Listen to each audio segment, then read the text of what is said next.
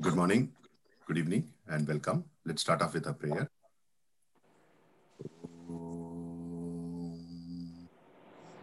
Sahanavavatu Sahanau Sahanau Bhunaktu Bhunaktu Sahaviryam Sahaviryam Karavavahay Karuvavahe Tejasvinavadhitama Tejasvinavadhitamastu ma Vidvishavahay. Vishavahe.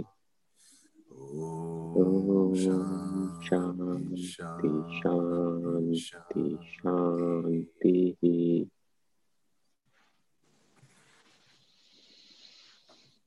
Good morning, good evening, and welcome. Icebreaker for the day. Last week I shared the first shloka from Vishnu Sahasranama, and in that we talked about the key name of Lord Vishnu, which is Bhavaha, which is pure existence, right? Which is independent of the universe that we see. That principle, Brahman, exists, right? Now, continuing on the same concept, we'll look at the second shloka in Vishnu Sahasranama, and here's how it goes: Bhutatma Paramatma cha Muktanam Paramagatihi Avyayah Purusas Sakshi Kshetrajño Kshara cha. That's what it says.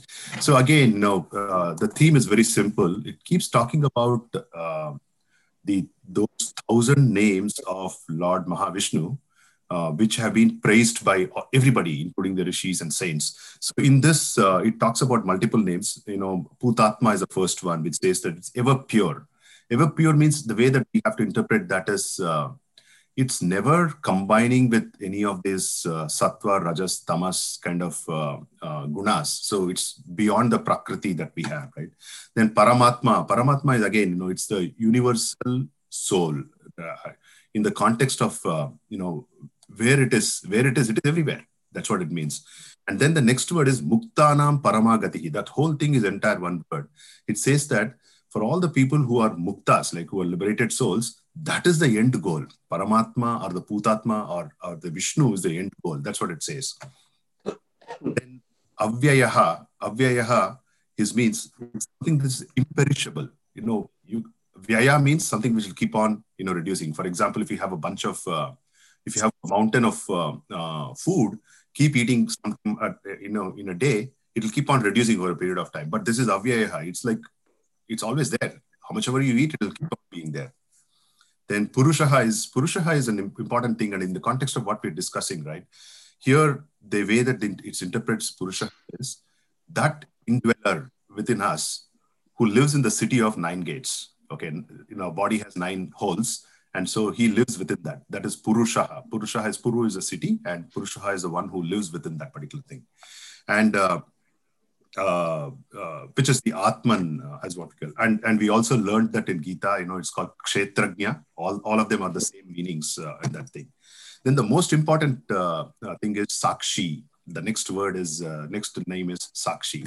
So he's an ever witness. So it goes very well with, the Bhutatma, because Bhutatma means, he's not involved in anything that's happening in this universe, but he is the eternal witness to what has been happening.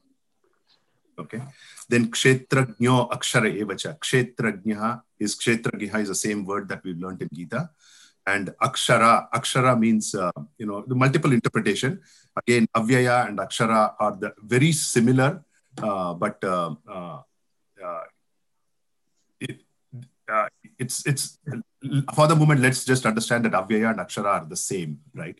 And so those are the words that it says. And I think the key word in this shloka is Sakshi. So the first one was Bhavaha, and the second one was Sakshi.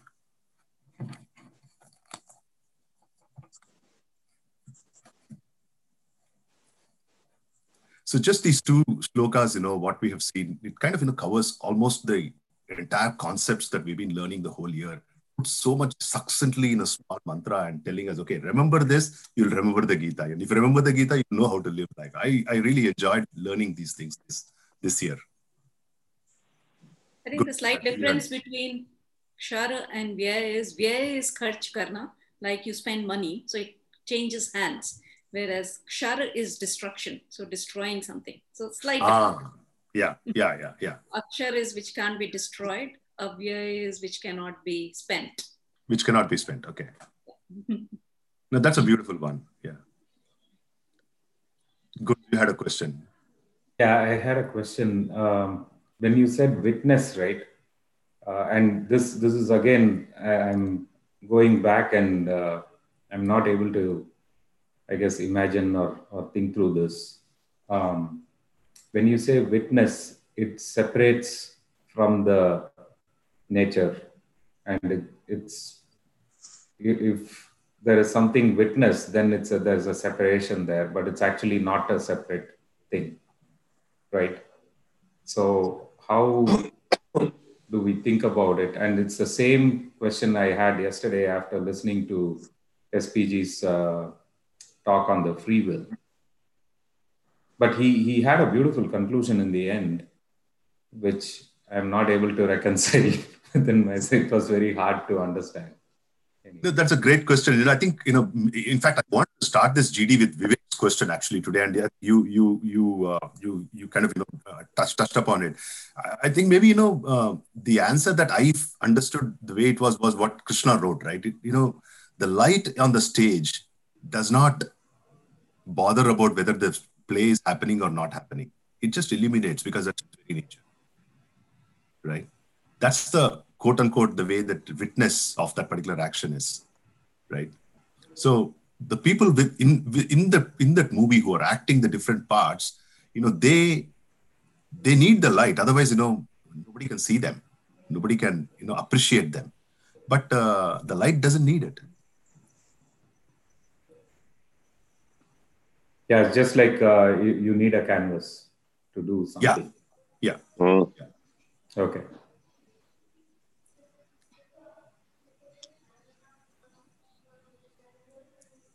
Yeah. So maybe Vivek, if you can start off with that question that you had, right? And perhaps want to know whether it is still QED. QED is a new word for me, though. I learned that. Thank you. And maybe let's kind of hear from you if that question still persists in your mind, and maybe with the wisdom of the group, we can learn it a little better. No. I mean, thank you very much. Sorry. Yeah, my mic is on.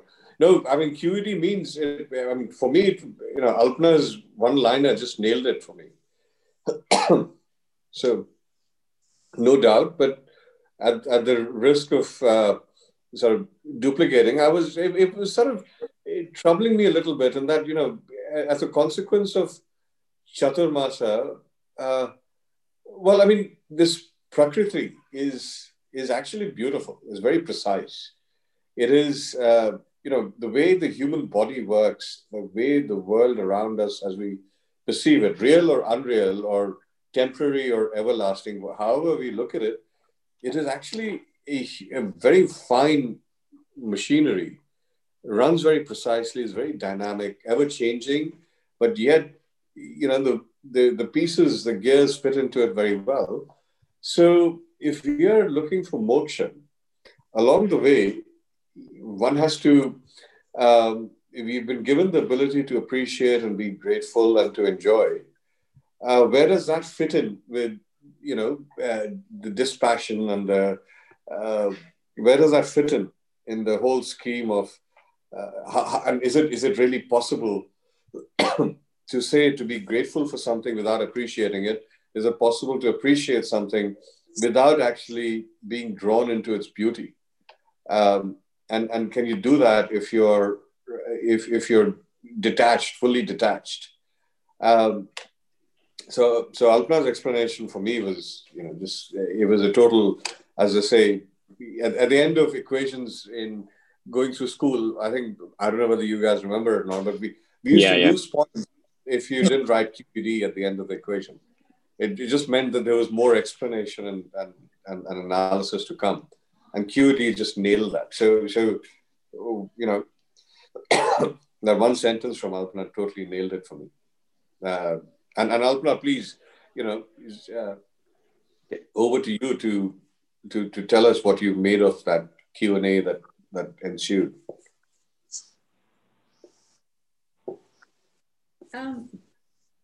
Yeah, I think at least theoretically, whatever we've listened through in different scriptures and others, yes, it is possible that people who attain enlightenment, they're desireless, but they're very compassionate and they're very appreciative of anything that you do. So it is possible that you're still appreciative and you're still in gratitude, but you're not attached. And that's where I was trying to come up with an example where we can relate to it. And having seen such people, it is possible.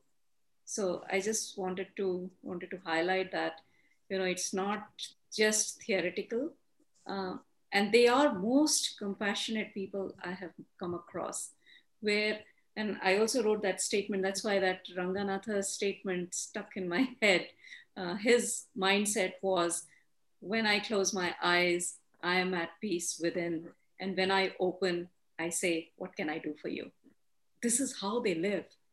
And, if anything is done for them, they're just so appreciative of it that, you took that effort or that inconvenience to make it happen. So they're really grateful for it. It's not that they want it, but if they get it, they receive it with most graciousness. That's the beauty of it. If they don't get it, they're absolutely fine with it as well. So it is possible. So that is what I was trying to say, that, my Guruji had come here to Singapore and he was, blown away by the development that had happened in Singapore. He was in Navy, so he came as part of Merchant Navy long time ago. And the difference he saw after 20 years, he was like, what this country has done is just so beautiful, and how considerate they are for everything and every aspect of it. So they notice it, and he was, they've cleaned up the rivers here, etc., and it is just so pretty. And he was noticing it all the time. But if he didn't come here, he was fine as well, So I think that was the point I was trying to make. So, and he keeps referring to it as well, that, when you watch a movie, you appreciate it, So, Yeah. so I thought. I think I just want to narrate another incident. I met Swami Paramatmananda one of these times, and I was wondering what I should take for him from here, from the US. Then I thought I'll take chocolates and all that, but then it struck me that maybe it's so much of quote unquote processed food. I might as well take something which is simple. So I went to Costco, got a packet of badam, okay, and I went and gave it to him. Then he said, "Oh, that Swamiji is changed automatically, like a childlike enthusiasm." He said, "Oh, you got this from the US." And then, it's very good. I heard badams there taste very nice and all that. And he was not kind of, trying to, praise me, but he was, just was so grateful, like a childlike enthusiasm. And then I said, "Swamiji, I hope you don't mind taking this." He said, No, I would love it when people come and ask, come for my meeting me. I will give this badam to them and, they will enjoy it because this is very tasty. It comes from the US and all that he was talking, It's so simple thing, but it kind of revealing. I said, they're just kind of, just giving away just like that, right?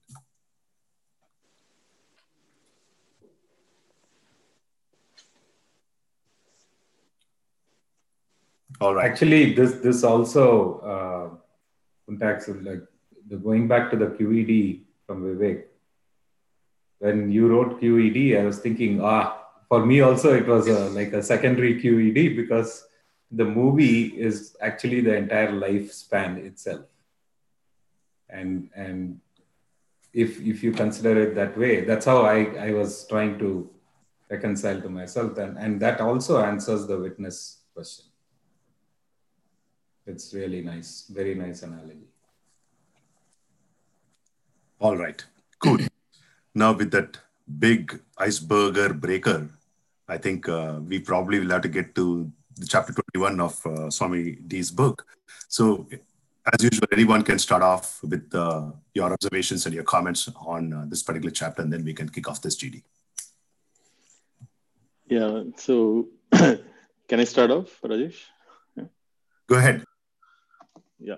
So, it talks about the three types of sannyasa, and I understand why the first one, the apat sannyasa, is a kind of a dangerous one, because he's the one who's giving it up towards the end, and he says that what if it reverts back, and will he regret the decision? So that part I understand, that why it is dangerous, but I was not sure why the second one, that vivid is sannyasa, where somebody is actually giving up for, he's not interested in material things, and he's doing it from, desire for knowledge, right? So why is that also considered as a dangerous one? I had the same question, Sakuba. I was wondering, you're not going to regret not having knowledge, right? Yeah.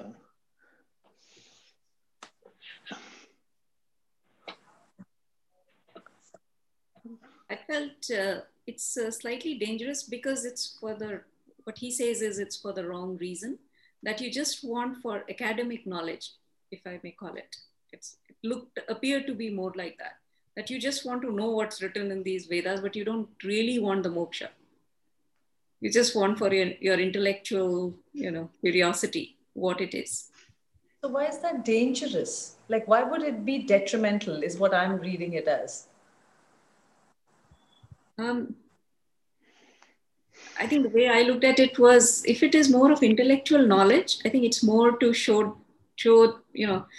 you can get one pride of it, and then you may try to down some people that, oh, I have read this and I know this. And so from that angle, because you're not really using it for your own upliftment, but if it's not you want it more for your, intellectual this thing. Oh, I know it now, what it says, but not realizing it. And that's where that third one is very important, where you actually realize it, the oneness in everybody. So using it incorrectly is what I got. Yeah. Yeah. No, absolutely. Yeah. Alpana, you said it right. And I think, I go back to Sadhana Chatushtaya, right? In Sadhana Chatushtaya, the fourth one, Mumukshutvam, is extremely important. And the way that people define Mumukshutvam, the desire for moksha, is very simple. They say that, if you take a person and you put him in a river and put his head underwater and hold him, okay? Now, what does he want? At that time, does he want moksha? Does he want air, right? Now, if he wants moksha at that time, then he's ready to go to moksha. But, at that time, he wants only air. So the point is, till the time the desire in us gets to that level that you desire for moksha as much as what you desire air when you are put underwater, till the time we are not ready. That's what it means. Yeah, that makes sense. I took it to mean... Sorry, go ahead. Yeah, if I may, Satya. Yes, I thought it was trying to point out some of the Swamijis that you see who have gone astray, meaning they're knowledgeable, and other people who know scriptures, but who, still are focused on wealth and other things. So that's how I took it, that they are dangerous because they actually know more, and therefore they can talk about things, but at the same time, they're not really true sannyasis. And in fact, those are the kind of Gurujis that have, frankly, made me skeptical of having a Guruji for a very long time. So that's how I understood this part. Yeah, see, one contradiction, not in the way that, Alpana and Rajesh had explained, but in that, if you look at that para in page number 160, so it says that, the person who still holds a value for objects, wealth, or security is not ready for sannyasa, right? So, but if you look at 2-3 sentences before that, so he's not actually interested in pleasure in this world or even in heaven. So I thought there is some kind of a contradiction in the same para, or am I reading it too much? No, Sakuba, I think the way that we need to think about it is like, in terms of the, it's not a 0 or 1. It's like an intensity desire, like turning up the volume. You got to keep on turning up the desire knob so much that at one point of time that, you'll say, I cannot live without this anymore. And then you go. It will become natural for you at that point of time. That's what I'm trying to explain. So sort of to VP's point, to Satya's point, turning down the dial, is that a natural outcome of gaining the knowledge and practicing the teachings of Gita, or is it a deliberate effort focusing on turning down the dial? Do you see what the distinction I'm making there? You see, these gurus who have the knowledge that, and I have the same fear that VP does, or VP had, is they go a long distance and then suddenly something crazy happens with them and they go off track. So which means that, all that knowledge has forsaken them. And perhaps they've been forcing that dial to go down where they shouldn't have. Yeah, Vivek, actually, yeah, you're right. And what VP said is also right. So actually, VP and I both are listening to a series of lectures on Swami Shivom Tirthji. So he is quite well known as well. But at some point in time, when he took sannyas, he actually got this second sannyas, Vividisha sannyas, because his guru felt at that time he was not ready for to know the ultimate reality. But yet he knowingly, and after telling him, introduced him into this sannyasa, that you get the knowledge and, but then that showcases actually the importance of the guru in his life, that he guided him and eventually he reached the enlightened state. So it is quite possible. And he actually at every point, the guru, cautioned him, because he actually wanted to give up and just live in isolation. And he said, don't do that, because it is not what your mind is ready for. So it actually boils down to the sanskars that are there. Because if you leave everything and go in isolation, those will at some point will become so strong that they will take you away from the course. And that's what happens in some of the cases. So that hand-holding of guru becomes actually even more important in the later stages of the enlightenment than actually in the beginning. Because that's where the strong sanskaras are just so powerful. So most of the gurus you're talking about, I think they were on the right path. It's just that some of those old sanskaras, they spring up and, completely disillusion them for the time being. They'll come back, but yeah, the damage is done. So it's like I fell off the wagon into ice cream in a big way in the middle of Chaturmasa. So that's a good example of what might happen, right? If you try to force it. Yeah, and see that Rajesh was there to continuously still believing in you and caution, not even cautioning you, but right, bringing you back into it in different ways, not even directly telling you, in fact, telling you that it's okay, take it at a time. And, so that's what the beauty of a guru is, they will somehow still let you not completely fall off wagon, but a little bit of it is okay. But you're right, yeah. In fact, to what Alpana said, right? There is another type of sannyasa that is also practiced called parivrajika, right? Where people, the gurus say, okay, temporarily you go, okay? So they give them a light-colored saffron robe, and they say, okay, now you are sannyasi for the next 15 days, and you live like a sannyasi, right? Now the reason why they do that is first you figure out, it's like a movie trailer. This is like a trailer. You go figure it out. Can you live on alms? Can you sleep under a tree? Figure out, live on somebody else's grace rather than your own efforts or your own credit cards. No hotel room. You figure out where to live, where to eat, what to eat. And I have known personally people who have sat down, begged for food, and have eaten. The reason was not that. The reason was not that they were trying to get moksha because of that. The reason was they were trying to gauge their own mentality, whether it makes sense for me to take up this path or not. Whether that attachment is there with me or not is what they were trying to gauge.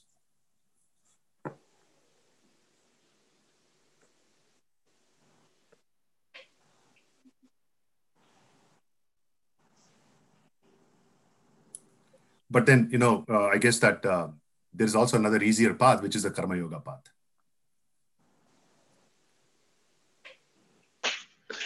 So is it like a step ladder? So definitely it is not like a, of course, the highest form is the third one, and the second one is little lower than that. And is it that way, or like is no sannyasa better or worse than apat sannyasa?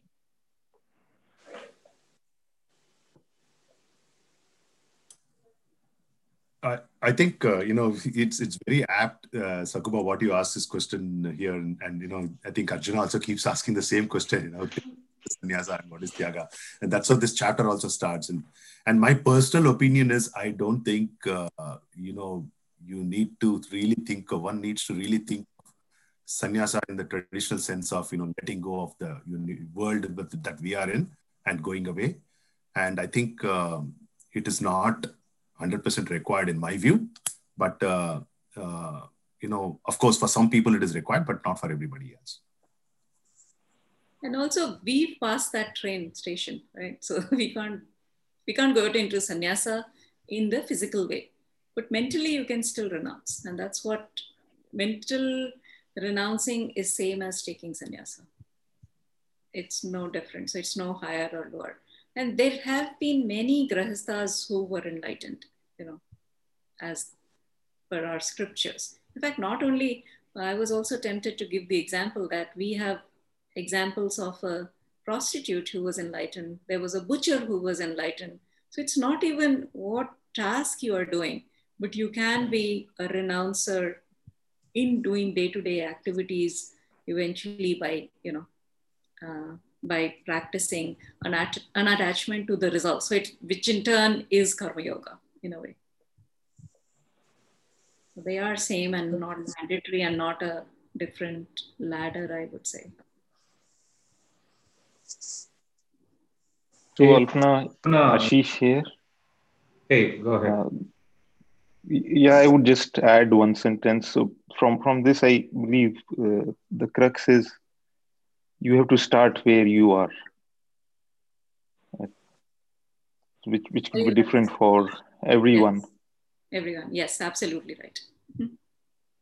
Thank you.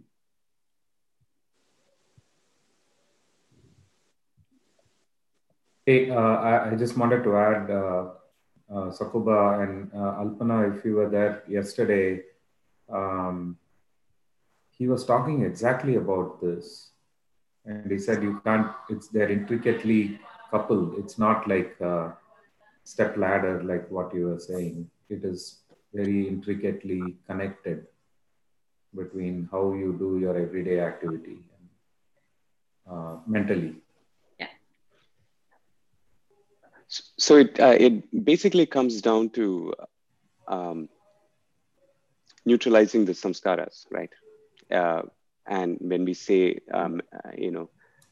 sannyasa at the mental level, we are purifying the mind. In other words, that would be the same as neutralizing the samskaras. Yeah.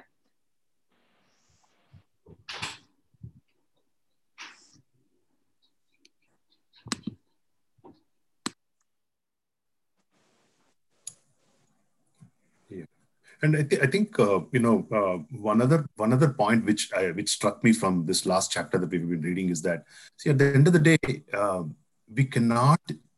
Looks like we'll have to work with the nature that we are born with. If we have a particular disposition, we cannot go against that particular disposition, and which only means that we have to figure out. I think to whose point is it? To Ashish's point, right? We got to figure out how we got to work in alignment with the disposition what we have, and still, start from there and go beyond, which can be done only in Karma Yoga. Like one of Swami SPG's lecture explains sannyasa very well. So how traditionally it started. So there are three types of aishnas, which are, I think, called desires: the putraishna, the vittaishna, and the lokeshna. So you have putraishna, which is desire for a child. So, originally that desire stems from that the son will do your last rites so that you can go to you can go to the Pitri Lok. So if the last rites are not done, your soul, actually, your subtle body actually just stays and it doesn't get the, enough power to go there. So that was the Putreshna. So when you take sannyasa, you do your own last rites. So then you don't need a son to do those rites for you. So that's how, when you take sannyasa, you just do your last rites and you don't need the Putreshna. Now, Vitteshna was to earn money to be able to do yajnas to get higher lokas in afterlife. So that is going to the Swarg and all. And that's the whole karma kand that's described in Vedas. So here, I think they say that you will not do any of those karma kand because you're not interested in any of these lokas and you're more interested in moksha. So that means your goal is very, very clear, that you're not interested in what these, and these yajnas are also for getting material things, etc. So it was more that we don't need that and we are giving up that and we will live on whatever the society provides us. And there's a trust built in that God will take care of everything. So that's how you give up your Vitteshna. And then actually Lokeshna was what I sort of modeled a little bit, that it is for getting different lokas, which you don't want after death as heaven, etc. So you give up these three and take up sannyasa. So that was the whole idea about that. And the idea is, even as a grahast, you can mentally develop those things, but then you do need the son to do your last rites, etc., because you don't do it in your lifetime. So that was actually the definition of sannyasa. But then if you're relying on the society to take care of you, your goal should be very clear that it is only to find the enlightenment and then help in turn others who are seeking that path and giving back to the society in that way. So that was, I thought, a very good explanation of what really sannyasa meant, is actually just getting over these three aishnas, which mentally also you can eventually give up. So it doesn't really have to be wearing the ochre robe.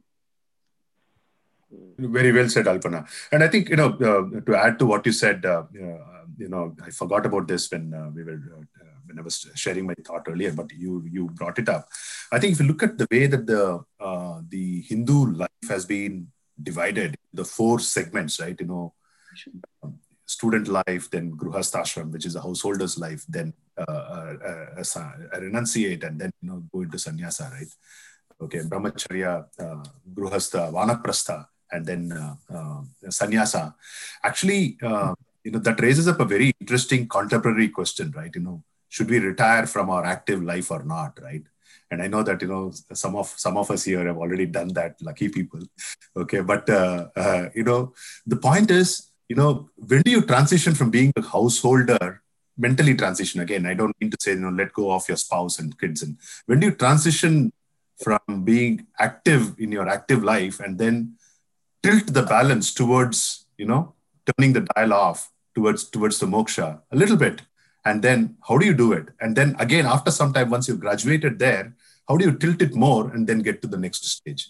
So think about it. We are all in that stage right now where we are in the contemporary Gruhastha stage, right?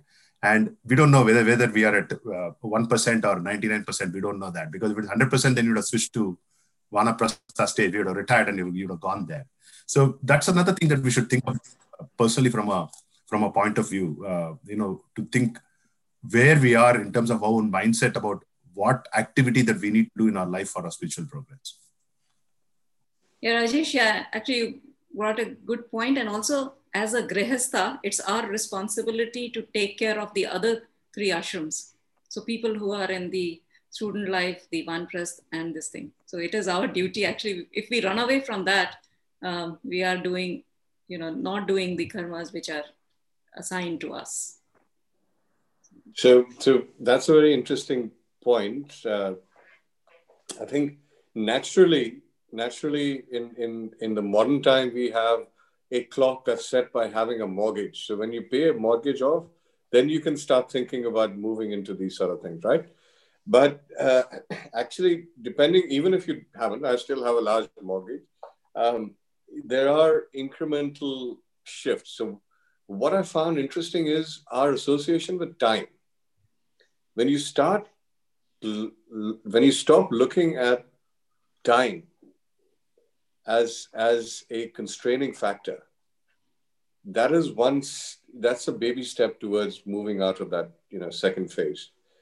The other one is, I think, mindset. In that, I've seen people go through a transformation where they've said, actually, you know what, fine, done enough of this 9 to 5 thing, and whatever money, either made lots of money or not made enough or not made at all, but let's do something that is a little bit more meaningful. When that, there's that Viktor Frankl way of thinking, when that creeps in, that in itself takes you. So there is an actuality, there is a practicality, and there's an aspirational side to how we move from this main working stage to that of, let's say, call it the retired stage, the frame of mind. So I agree, Vivek. I was about to say that I think it's not a conscious thing. As we start doing this, in terms of Vairagya, right, that develops over a period of time. And it's not like we are trying to increase the dial of Vairagyam, right? It naturally builds. And according to the Gita, for instance, it says that as we start doing our work, when we convert karma to karma yoga and start doing it that way, Vairagyam actually builds up inside you. So it starts to change from the inside out. And the interest slowly starts to move from making money and amassing more wealth into something more, right? So it is that natural progression that happens inside us. And I don't think there is a single moment. I think it's more as a spectrum is how I see it. And you can feel it. When you look back, you can see it. But then while you're there, you just see it as a continuum. Recently on LinkedIn, I saw somebody had posted a pie chart where goals, house, car, career, whatever, and another pie chart where the whole thing is happiness. So you want to change your goals from, all these material things to happiness. And there were a lot of comments in that, for that post saying, oh, only the people who have already attained these things can now, move to the other, say that their goal is happiness. And that got me thinking that in Hinduism, right, we have this construct of all these ashrams. And it makes it such that, in Grihastha ashram, when you have to do, you have to take care of your family, you have to make money to take care of your family, you have to pursue all those things. And you don't have to feel guilty about pursuing those things at that point in time. And eventually you'll come to the, state where you're pursuing happiness and not pursuing all these different things. So I thought that we have a nice construct that we don't, when there is a time for everything, and we don't have to feel guilty or bad about being in that, phase of life where we are pursuing those things and not pursuing the greater sort of, goal of happiness. Very well said, Manu. And that's where no one expects that one Prasthi should take care of, children, or why is he not, right, involved in these things. Absolutely. The expectation is not there from the society, more so. Manu, can I just give one more perspective there? Mm-hmm. Something to think about. So it doesn't have to be this or that, right? Also think about it that way. So if you were to, I've been through the exact same question, by the way. That's why I'm just sharing my how my thought has evolved around this topic.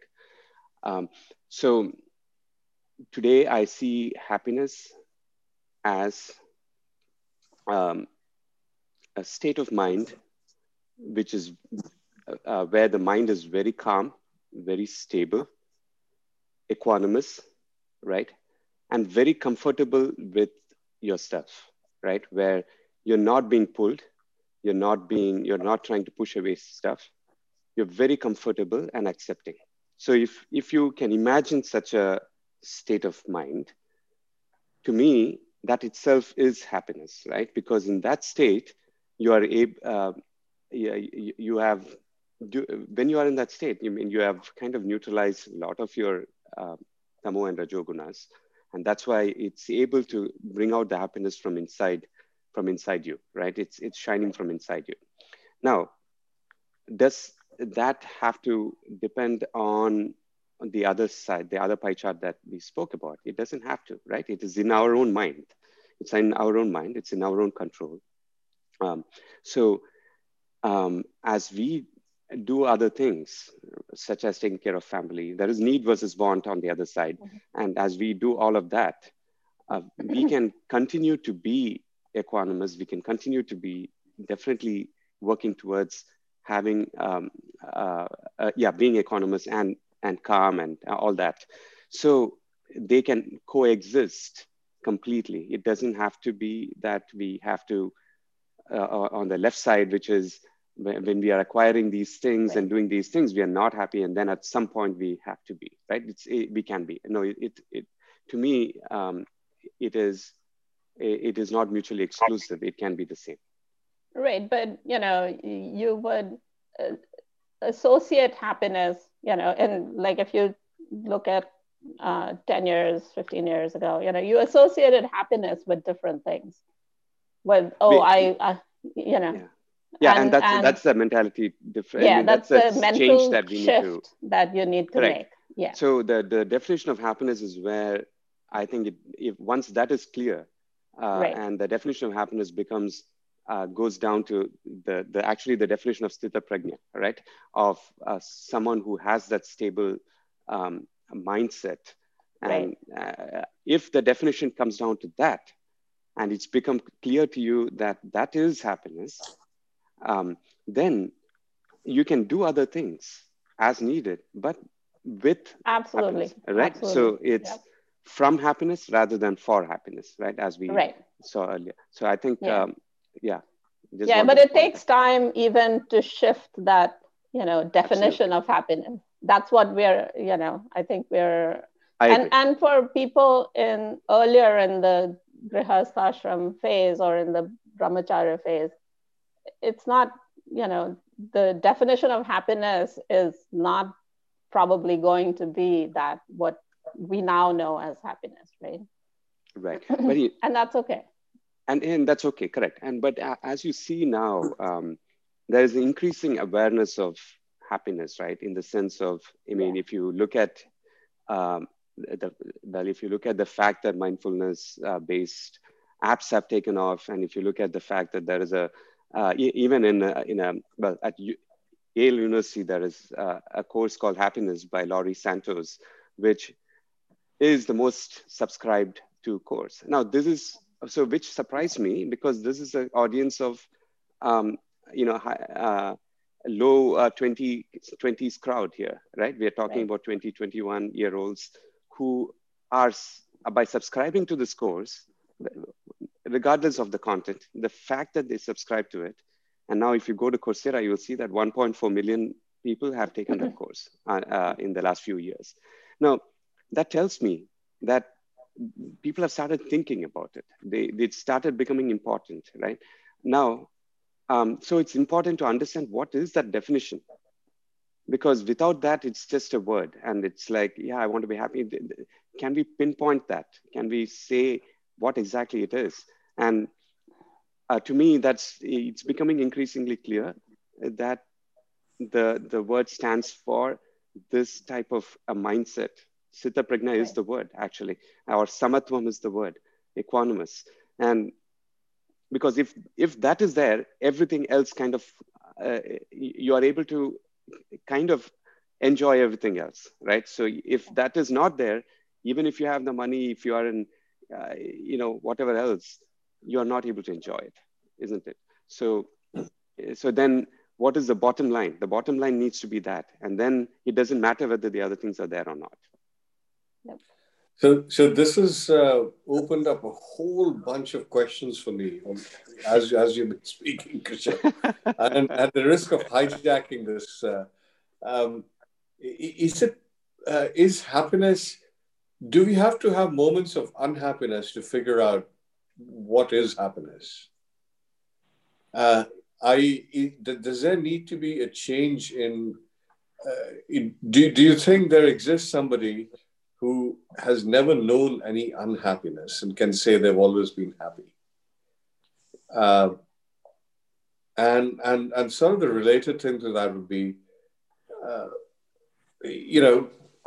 if we do need that change, i.e. we need moments of unhappiness to recognize what happiness is, then there is that rough, the wave, if you will. There's a transition. So it brings in the factor of time, i.e. one happy event after another unhappy event we may not recognize, but one happy event after an unhappy event after a happy event, the up and down, that is something we recognize. So I'm not saying one is better than the other. I'm just thinking about the mechanics of this. And if you think this is a distraction, please ignore it. No. So the answer is actually there in the question. Okay, think about it this way. It is just an event. What makes it happy or unhappy is how you perceive it. So it's in the person's perception, isn't it? Yeah. Yes or no. Right. I mean, there are some, I think this chapter covers it. There's an objective and a subjective way of looking at an event. Yeah. And of course, the colors of our desire, will project it as such. I mean, some people might think it's a non-event. It's neither happy nor, it's just there. But I'm thinking about the sequence, about, assuming we get to that state that we want to be in terms of being dispassionate and accepting and all the virtues that we want out of this book. At that stage, do we perceive a constant happiness and we realize that that's constant happiness? Or do we need the ups and downs? But sorry. No. So Vivek, the way, even in this book, it says is happiness is by default. So it's not even driven. Yeah. Okay. Whereas, so there's no trough. It's a constant. But whenever there is something which you perceive as sorrow, you will have a trough. And then that constant thing is there. So it's the event which defines, okay, you may call elation as sometimes a little bit of up. But what I'm trying to say is happiness is your default nature. And sorrow, it will be a curve because it's not intrinsic to your nature. So you will try to get rid of it. Whereas happiness, you will never try to get rid of it. Unless, yes, there is another event which will cause you a bit of sorrow or grief. So once we get to that state, then time also. Then it's a movie playing on the screen. You may get elated and this thing, but you are equipoised. You're watching The Matrix at that point. But not in it. Time also stops, I guess, right? I mean, time stops. Edge of the black hole. Yes. Right? Because you will be present. You'll be for the most part in the moment, right? You're not caught up in thoughts. Past or future. Past or future. You're more and more in the moment. I mean, it may not be, let's not think of it as I think it's a gradation, isn't it? I mean, like for the most part, you'll be that way, right? You can be that way. But obviously, question, right? Whether do we need to have a contrast to be able to understand the happiness? And Alpana, you're right, that's a default state.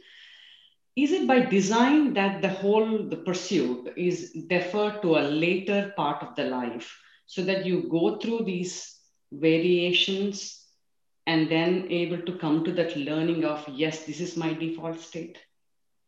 In a lot of cases, people say they faced some adversity when it triggered them to find this path. So yes, it can. In a lot of cases, that is a trigger point where you don't want to get into those troughs and you just want, equipoised state. So it can be a trigger point.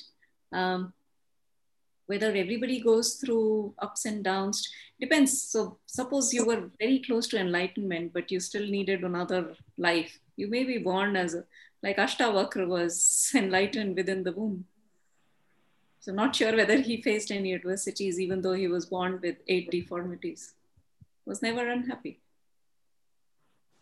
Yeah. So in that sense, yes. But to your point, Vivek, you're right. I mean, if you are established in that, in the Nirvikalp Samadhi, there is no time, there is no space, there is nothing. Yes, so Time there is stops. an event. So time stops and everything. And you know, it is how it is there. This is just a projection of a movie which was running. If it runs, it's fine. If it doesn't run, it's fine as well. I'm happy as the screen as well. So I will say that I have actually given up wearing a watch since a few months back. I don't know when the time has stopped, but I've stopped looking at that time. Vivek, we all fake it till we make it, Vivek. So think of a couple of other examples, right? Or arguments, if you will. So one argument given is that of sleep, right? No matter what we go through in the waking state, when we are in deep sleep, we don't see anything. We experience bliss, isn't it? Like or in other words, there is an absence of any sort of unhappiness, which can be considered as bliss, right? So the absence of suffering, absence of unhappiness, no matter what you're going through in the waking state, in deep sleep, that is removed. So that's one way of looking at it, one logical argument towards the fact that when everything stops, the mental activity stops, well, temporarily stops. There are no inputs from the senses, no thoughts being generated, you experience bliss. That's one. Secondly, if you look at what, for instance, Yoga Sutra says, right? Where yoga is the cessation of thoughts. And when that happens, your real self comes through. And and how Nirvikalpa Samadhi is explained, which is also that thoughts completely stop. And so it doesn't mean that you have to get into Samadhi to actually experience that. But what I'm trying to say is, it is pointing, all these are pointing towards the fact that as thoughts reduce, that which in other way of saying it is, as you start becoming calm and your mind is not restless, right? As you start becoming calmer and calmer and these conflicts in the mind reduce, the state that results is happiness. In other words, it's not something that we have to pursue from outside. It's not something that you are actually going and looking for, right? I mean, that's the key thing that that changed. It is a mentality shift, right? It's not pursuit, right? In fact, in this country's constitution calls for pursuit of happiness, which is wrong, in my opinion, right? Because it is right there. And as these thoughts go down, and when do thoughts go down? It's when your samskaras are neutralized more and more, because that's what creates that. So there's a lot of hints towards pointing this out, that it's right there. So, yeah, I just want to point out, I think it's a shift in how we look at happiness and how we define happiness. Yeah, Kishore, well said. And I think since you brought up Yoga Sutras, there is one caution that I want to share here, right? You know, in Yoga Sutra says, you know, it's cessation of thoughts. That's absolutely right. But the paths taken to it is very different. And there is one thing that I want to caution all of us here. And part of the reason is I've gone through that path and figured that may not work for everybody. So here is what it is. So you try the simple experiment. You try it, okay? It's an experiment. Please do not take this as this thing. If you want to stop your thoughts, you have to stop your breath, right? Like Kumbhaka, the hold your breath inside or hold your breath outside. You breathe in and you hold it, then you'll not be able to think. Okay? And you breathe out, you hold your breath outside, don't take the breath in, that moment, that space, you'll not be able to think. Now, people take that is actually pranayama, okay? People take this to a huge extreme. And that's when they huge amount of brain damage, mental damage. That's why please remember, whenever you're doing any pranayama exercises, unless and until you have the guidance of a qualified person, do not ever hold your breath inside or outside your lungs, because it can damage you permanently. Okay, so in the pursuit of happiness, I think we should not get rid of the instruments that we already have, that the nature has given us. So please be very, very careful about holding your breath inside or outside the lungs.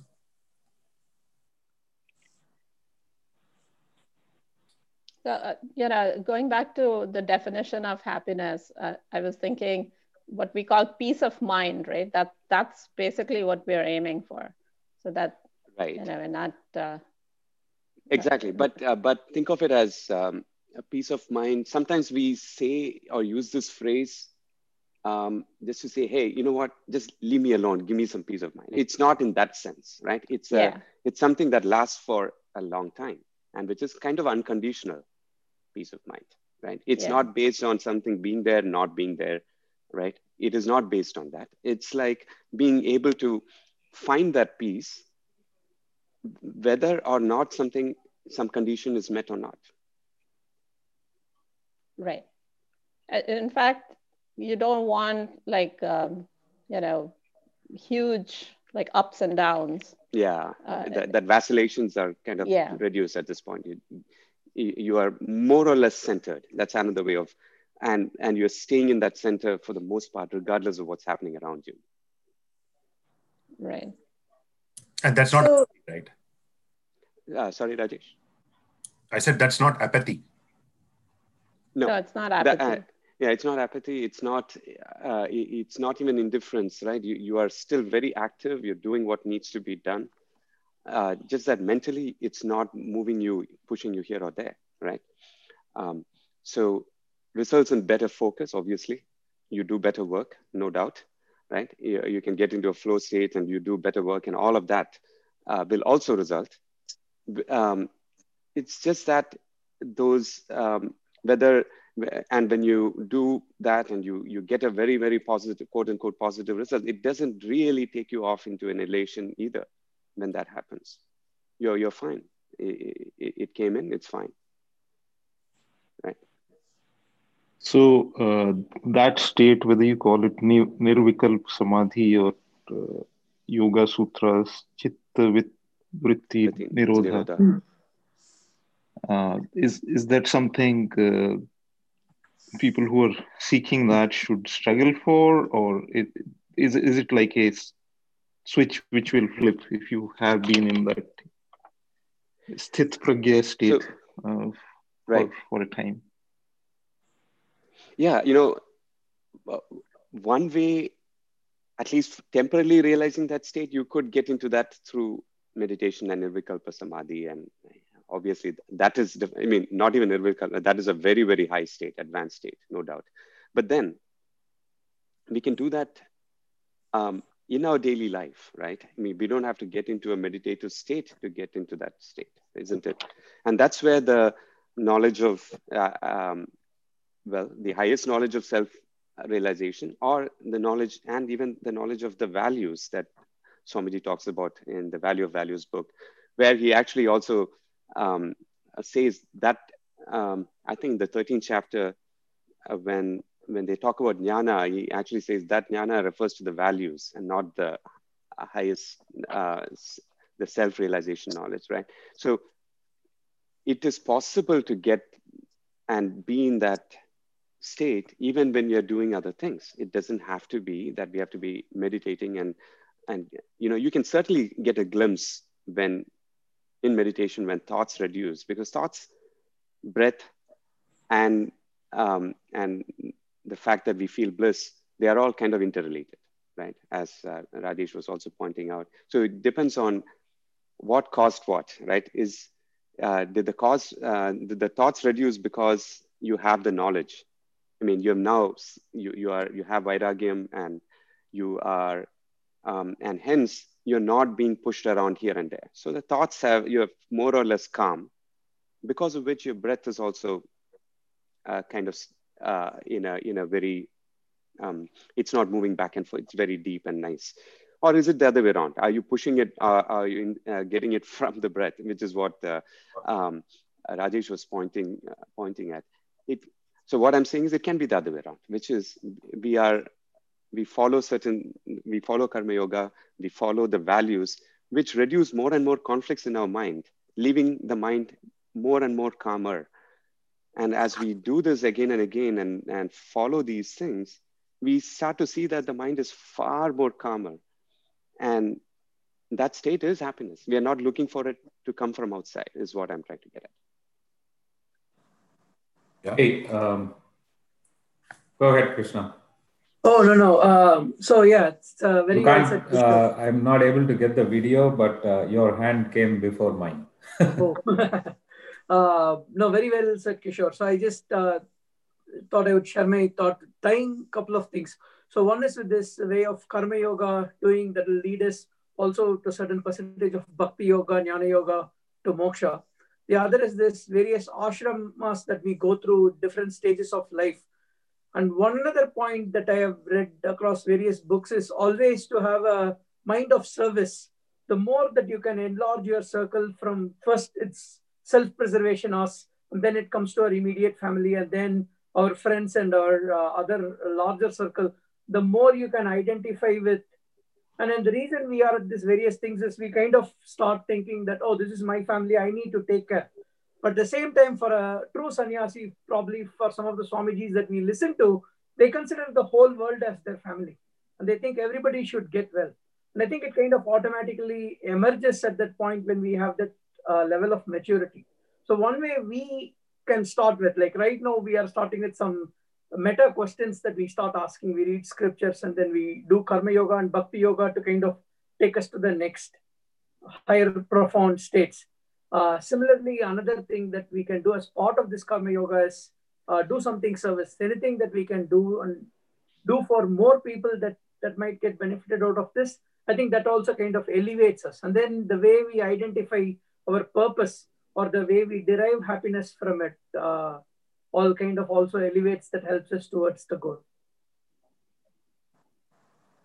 Yeah, that's well said, Krishna. I think the knowledge that everything it's Brahman, that would help us to enlarge our own scope of reaching out to different people, right? And in fact, somebody once challenged someone, right? They said that try for 1 month to do something which is totally selfless service. The way that you define self today which is that body, mind. This is who I am. Whatever I do is for me. Try to do it for 1 month. Some selfless service, right? And it is, first of all, defining that selfless service itself is going to be a real hard problem for many people because they don't know what is selfless service. And then following that thing is going to be really hard. And, we should try it. It's a beautiful exercise. We should try it. Whatever is the current nature that has endowed with us with skills, you got to be a net giver to the society than net taker to the society. And that is selfless service. That's all. Nobody's saying you don't take the benefits of your, the skills and talents that you have. Can you, in whatever that you do, can you be a net giver instead of net taker? That's all they're saying.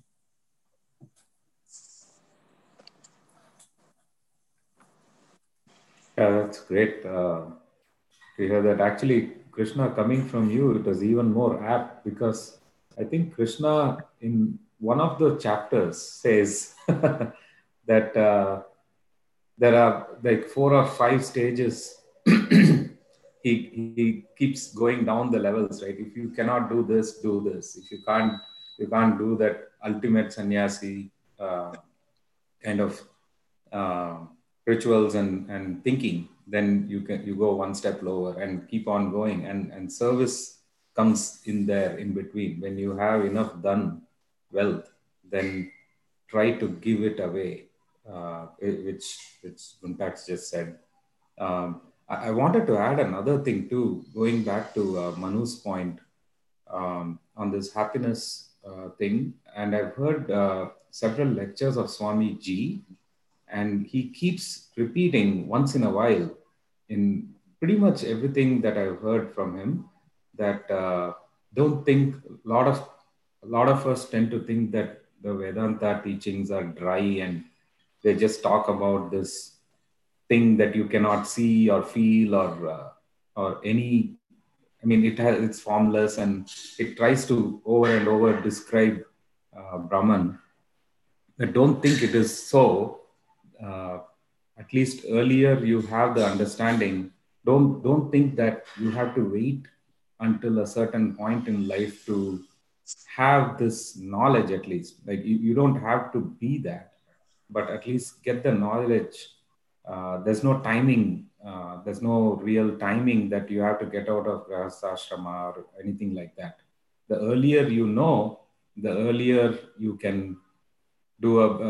be a better person doing karma yoga. I found that a very practical type of advice, and definitely I've told this to you, Guntak, several times. It's like sometimes I do feel that I used to read some of the Upanishad teachings earlier on in college and had no clue what they meant. They meant complete nonsense. It doesn't make any sense whatsoever. But now listening to the lectures and all that, it makes a lot more sense. And of course, in our discussions. So I do feel that if there was somebody that was explaining to us earlier on that, hey, you don't need to do mod-phi, but you can do basic engineering drawing from Dr. Rastogi, then it's fine. So, but at least getting the basics earlier is a great thing for happiness, I feel. Yeah, and Gunz, you point out an important thing, right? So in the whole process of the journey what you described so far, what has not changed is the truth that has been said in the scriptures. That has not changed since times immemorial. What has changed is our mindsets. Our minds have become more mature to understand that knowledge. So in the spiritual process also, I think, we are not changing the world, or we are not changing the truth. We are not to understand and assimilate and be in the reality. I think we perceive it differently as time goes on. Like, I think if you have to define, as somebody has to define happiness when they're 25, it's very different to somebody who's 40, to where, say, 50 plus, or even if, say, you speak to somebody who's 80, their definition of what they call happiness or peace of mind is very different. Yeah. Hey, that triggered another thinking too. What I've heard him say, this is Swami Ji again. I've heard him say, the less you have in your, the easier it is to mold, and the easier it is to absorb. Otherwise, I have to do a lot of work on you as your guru to take stuff out of your mind and then put the right things in your mind. So I found that pretty funny. Actually, Swami Sarvapriyananda had, in one of his lectures, I think, talks about the definition of happiness is, and he quantified it. He said, happiness is, one unit of happiness is somebody who's young, wealthy, intelligent, has one young, healthy, intelligent, good-looking, and disposed to doing good things. That is one unit of happiness. And it's something like the happiness of spiritual liberalization, the moksha is sort of 20 trillion times more than that, or something like that. That's what I sort of vaguely remember from that lecture. Yeah, it goes on to say that if that is one unit, then 100 unit is being a Gandharva, and then 100 times that is being one of the cabinet ministers within Indra's this thing, and 100 times that is then, if you are Indra, then 100 times that is, so that it keeps increasing, and yet nothing gets close to the unit of happiness that an enlightened being has. I think that's what that's what that lecture meant. Can one of you please post that audio link to that lecture? I would love to listen to it. I'll try and find it. I think I wrote notes about it because it struck. Because I was thinking, who do we know who's alive who kind of fits that description? One unit of happiness.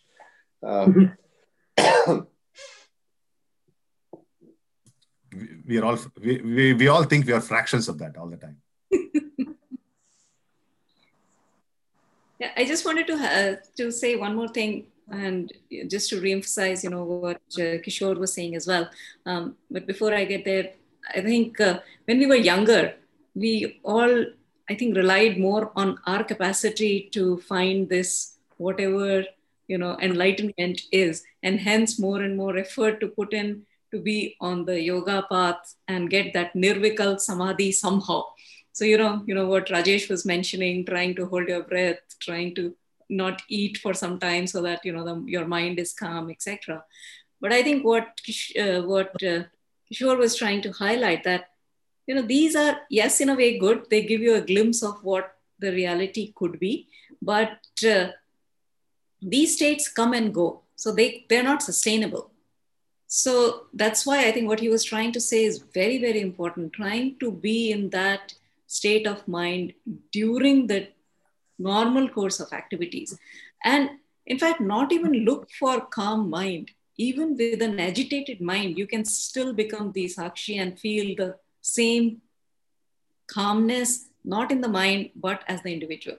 And that's probably a state to get to as well, where even an agitated mind of your own self doesn't bother you. You can get through it. Yeah, just chant Nirvana Shatakam at that point of time. Yeah, and the other point Swamiji makes actually, saying that there are more verses in the Gita which talks about values than there are verses about the self, right? So what he's trying to say is most of us need to imbibe those values, whether it's Karma Yoga as well as the 20 odd values that we talk about. And that's where most of us are. And that's where most of the effort needs to go into, right? Because the more I'm reading the Value of Values book, and the more I read that again and again, it's becoming clearer to me that this notion of happiness is becoming reinforced, because what it's trying to do, if each of those value is removing stuff from your mind that would have caused conflicts in your mind or restlessness in your mind, whether it's amanatvam or arjavam. Let's say if what you have in your mind is different from what you say, and which is different from what you do, that a dissonance is going to cause conflicts in the mind. So by following that as a value in your daily life, in your daily undertaking, you have removed one more avenue that may have caused restlessness in your mind. Similarly, ahimsa, right? You would have taken one more thing out of thing. So by removing things constantly that would have caused restlessness, it leaves the mind in a more calm state. Now, in addition to that, let's say you practice meditation, you eat the right thing and sleep well, and so on. Let's say all that is also brought in. Then you're adding more things which would actually give you leave the mind in a more calm state. Now, so to me, it comes down to that then, in where we all are today. Can we? I mean, we know this knowledge, yes, but can we, in terms of a practical sense, imbibe many of these things, which is, to me, Karma Yoga and the values, incorporate them, incorporate the good parts of what yoga is trying to tell us, which is the parts related to whether it's asanas, which is or meditation. These are important. Yamas and niyamas, important again. Can we incorporate all these things in our lives where we are today, right? Leading to a calm mind eventually, right? And slowly but steadily, that is going to happen. And that calm mind is happiness, nothing else, is what I'm realizing. Kishore, yeah. I have a small question with you. Suppose if you're alone in the world and nobody else, yeah, then what is happiness? That's inside you. That's the whole point. Actually, no. Just think about it this way. Because then the values have got no meaning there, right? Then the values have got no meaning there when you are all alone in the world. Yeah. Or do you think it still has meaning? Because your mind is going to generate those, isn't it? Those samskaras are in your mind. if you're the only person, or even otherwise, let's say, actually there is a beautiful meditation by Swamiji in one of the meditations. It might is basically, let's say you are unable to do things. You cannot hear, you cannot see, you cannot speak, right? You cannot move. Let's say you are in that condition. Let's say I'm in that state. What does that mean? I'm left with my own mind, isn't it? I cannot interact with people. I cannot listen to people. There's nothing else I can do. And can I still be happy in that state? It's another way of saying what you're saying, Mahesh, right? Yeah. At which point, then, what is it that you have? It's only your mind, what it brings up, and are you able to accept that and still be happy? That's what I was thinking is, see, I mean, I've gone through this process length. So I was trying to, in search of happiness, my own personal experience per se. But I found, I mean, okay, happiness, the moment you define happiness, you are limited. Okay, it is my personal point of view. Okay, I mean, I may be totally wrong in this. The moment you say, if this is eating ice cream, is happiness. I mean, it may be anything, you can extend this to anything. I mean, the moment you define, you are limiting yourself. I mean, the point of happiness is you cannot define what happiness is. It is something which has been explained to him. Satchitananda has been told to us. But Ananda, you cannot define. The moment you define, it's an object. The moment if it is objectified, it's not a part of you. It is not you. Okay. When Manu was telling me on the happiness front, I was wondering, how do I reconcile this? And Rajesh was saying without apathy. Yes. Without apathy, will only one become Sripati. You cannot have an emotion attached to it, a thought attached to it. I mean, you are in continuous witness to this happiness. This witness state, how do you define this? I mean, this is how, what I understand is Sthita Prajna. It is, the moment you fix your mind to it, that's very difficult concept to do it. And automatically these values come up is what I think so.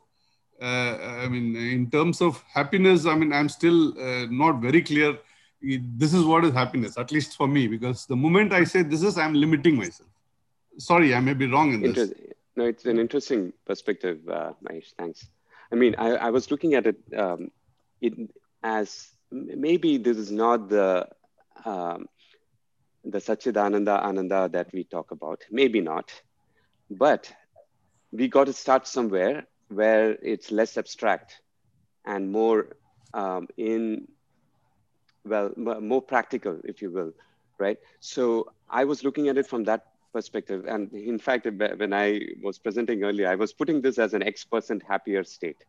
I don't know if this is the state that the enlightened people feel. I'm not sure. But I feel it is still a state or a launch pad from which you can go to the higher state, if you will, right? So it seems to be that it is possible to achieve that practical Ananda state, which is kind of unconditional and where the mind is a lot more calmer and restful than that equipoised state that we are talking about through Karma Yoga and by imbibing the values. Is it not? Yeah, that's true. Yeah, correct. In fact, while doing meditation also, if you're looking at or we are thinking of an object or if you're thinking of a mantra or we are looking at a God, the moment you see or something, because recently I was doing open eye meditation, instead of, while somebody was in the normal day-to-day activities, we don't remember the spiritual life. So that's what I did in the last 20 days is I tried to keep my eyes open and say myself, now my eyes are open. So now I want to try having the same attitude while doing the office work and dealing with other people also. And it helped me. The fact what I was doing is, the moment I was looking at it, I said, that is the effect of what is happening inside me. So, suppose if I'm watching a light or a God, so that is an effect. And the mind is the cause of it. So I'll put the cause on the mind and try to fix that mind over there and slowly something, I mean, you can see yourself as a consciousness at that point of time. I mean, just a pure consciousness that a small glimpse comes, you know, I mean, where you can feel that experience over there, maybe for a fraction of a second. I mean, that is what I see as Ananda is exactly. It has nothing to do with the object also. It has nothing to do with the mind also. It is something enveloping all this. That experience, you can have it in the meditation stage. And that, if you continuously practice, is Sthita Prajna, is what I understand. I mean, please correct me if I am wrong. Alpana ji. No, I agree with what you said. And that's why I was saying that even when the mind is agitated, you can still be very calm and as the witness. And even because what calm mind will do is it will still show you the reflection of Satchidanand. That is what the calm mind does. So, but it is not the reflection, it is the one which is in which the mind is appearing. So that is the state which is not affected even by agitated mind or anything at all. Actually. Correct. So that is what I was requesting is, I mean, what I was thinking is we should not define happiness at all. I mean, it's unlimited. I mean, it is, undefined. I mean, we have to go with it. It is just that. I think that's what we differentiate between Anand and Sukha Dukha. So Sukh is what we're trying to refer to, which is based upon some event or some disposition, etc., etc. Where Anand is, and actually Anand may not be as exhilarating as the Sukha is. Exactly, yeah, it's true. But it is a state which is absence of any sorrow or absence of anything. Elation, actually, for that matter. Yeah. So actually Buddha defines. Yeah, because Swami Sarvapriyananda ji, he tries in a couple of his meditation session where when you reach even that point of blankness, you have to drop both the blankness and the one who's seeing the blankness to actually experience that eventual reality. So even these things are indication or pointers to what that reality is pointing to, actually. So that step is, I think that last step, how do you drop them together is the tricky part. But so how does bliss, when we talk about bliss, the concept of bliss, how does that fit into joy and bliss and happiness? How do they kind of, or is that an English distinction? Actually, bliss comes after. I think what I think you're saying is what we call as what were those three? Pramod. Pramoda. So Pramoda. Yeah. So when you just come to know that jalebi is being made, you get some happiness. When it is served in front of you, that increases a little bit. And when you actually eat it, that's the highest level. So I think those are the gradations between what I understand is joy. Yeah. So Vivek, our scriptures are defined, different using that example, Moda, Pramoda, Ananda, something goes on like that. And jalebi, great example. That's exactly what it is. Yeah. The kind of happiness one gets when doing window shopping, and when they go touch and feel it, and then they go buy it.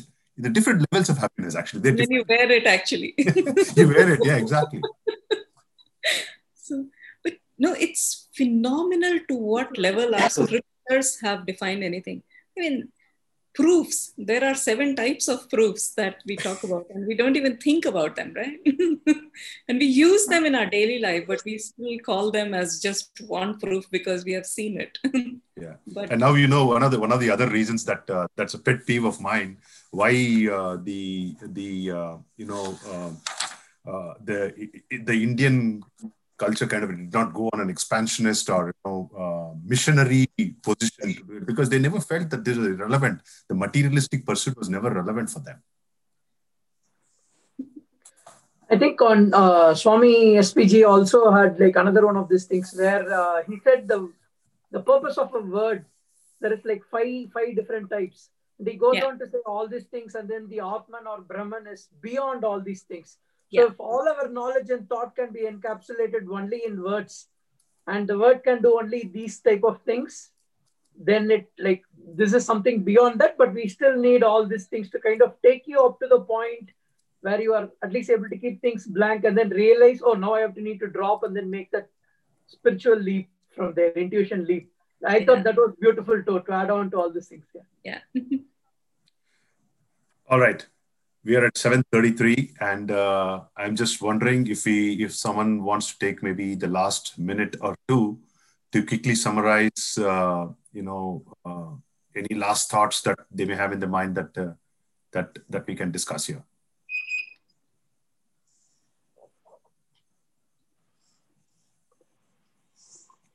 VP hasn't spoken today. VP? No, I was just listening. Today I was, I would say I had my fill of quota by listening to Swami Satyanandaji earlier. And so I was just, a passive participant today.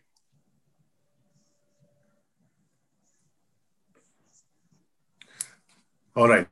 So, I'm so very, very glad and pleased that we were able to complete this book, The Journey Together. I really want to thank each one of you. It's been such an amazing learning, and I'm pretty sure that we will continue,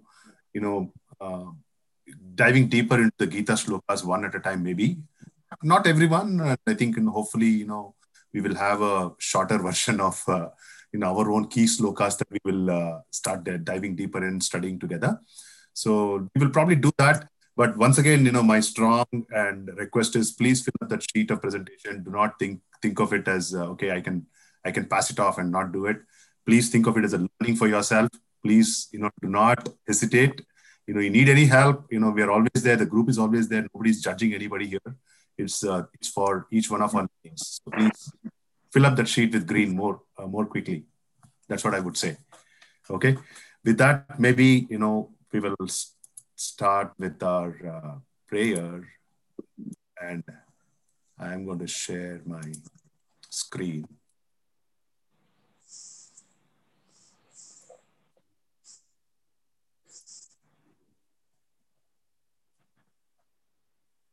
Let's start. Let's conclude with the prayer. Om Bhadram Karne Vishrunuyama Devaha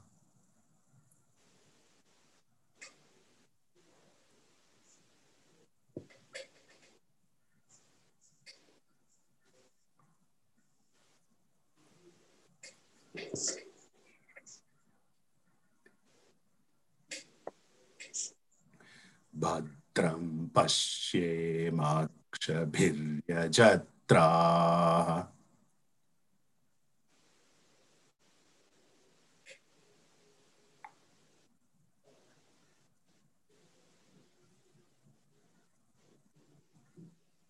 Sthirairangaistushtuvagum sastanubhihi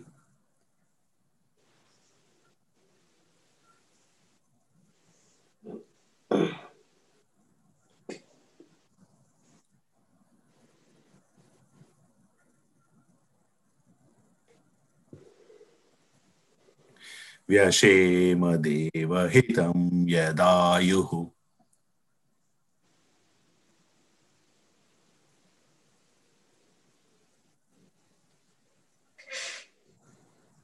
Swasti na indro vruddhashravaha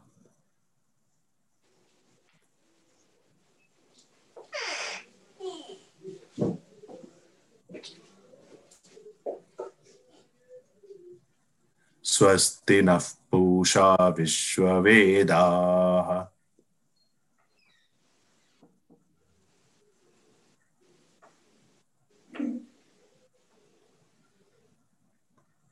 Swasti nastaksharyo arishthanemihi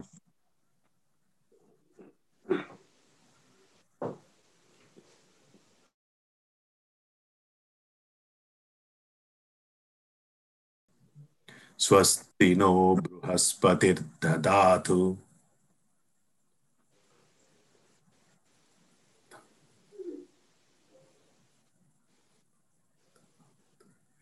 Om Shanti Shanti Shanti. Sarve Jana Sukhino Bhavantu.